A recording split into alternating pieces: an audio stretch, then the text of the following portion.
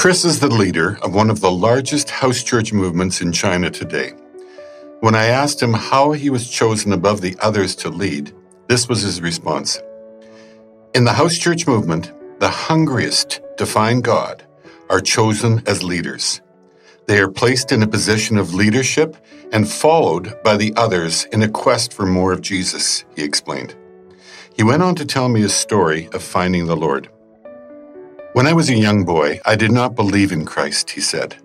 I lived in a poor village with only my mother. She was always getting sick. Our doctor and hospital bills were piling up, and we could no longer afford to get her the care she needed. I had heard, though, about people in my village that practiced the art of healing. I really hoped that they could help. So I invited them over and learned that they were Christians. I asked them to pray over my mother for healing. When they did, she became better almost immediately.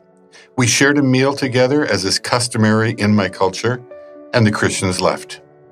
My mother remained well for about a month, but she gradually became sick again. The Christians returned and prayed for her healing. Miraculously, she got better again. This happened a few times, back and forth it went. My mother would grow sick, and the Christians would come.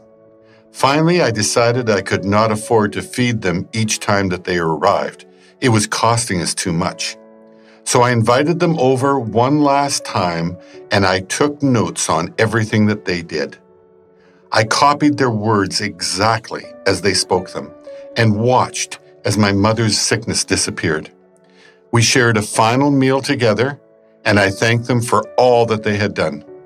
The next time my mother grew ill, I was ready, he said with a grin. I pulled out my notebook, and I read what I had copied down before when the Christians were there. How amazing it was to see her immediately get better.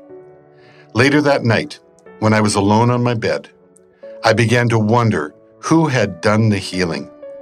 I knew I didn't have the power within me, and the Christians were not there, he said, becoming thoughtful. These questions sent me on a quest to find God. It didn't take long for me to accept Jesus into my life as my Lord and Savior. I read the Bible that a friend gave me, and my knowledge of Scripture grew. I became a teacher and a church planter. It was only a few years later that I was chosen to be the leader of the house church movement that I belonged to. He finished with a humble dip of his head. Chris's story is just one example of how the Lord chooses to work in our lives. His belief in the Christian's words were absolute, and God honored his faith.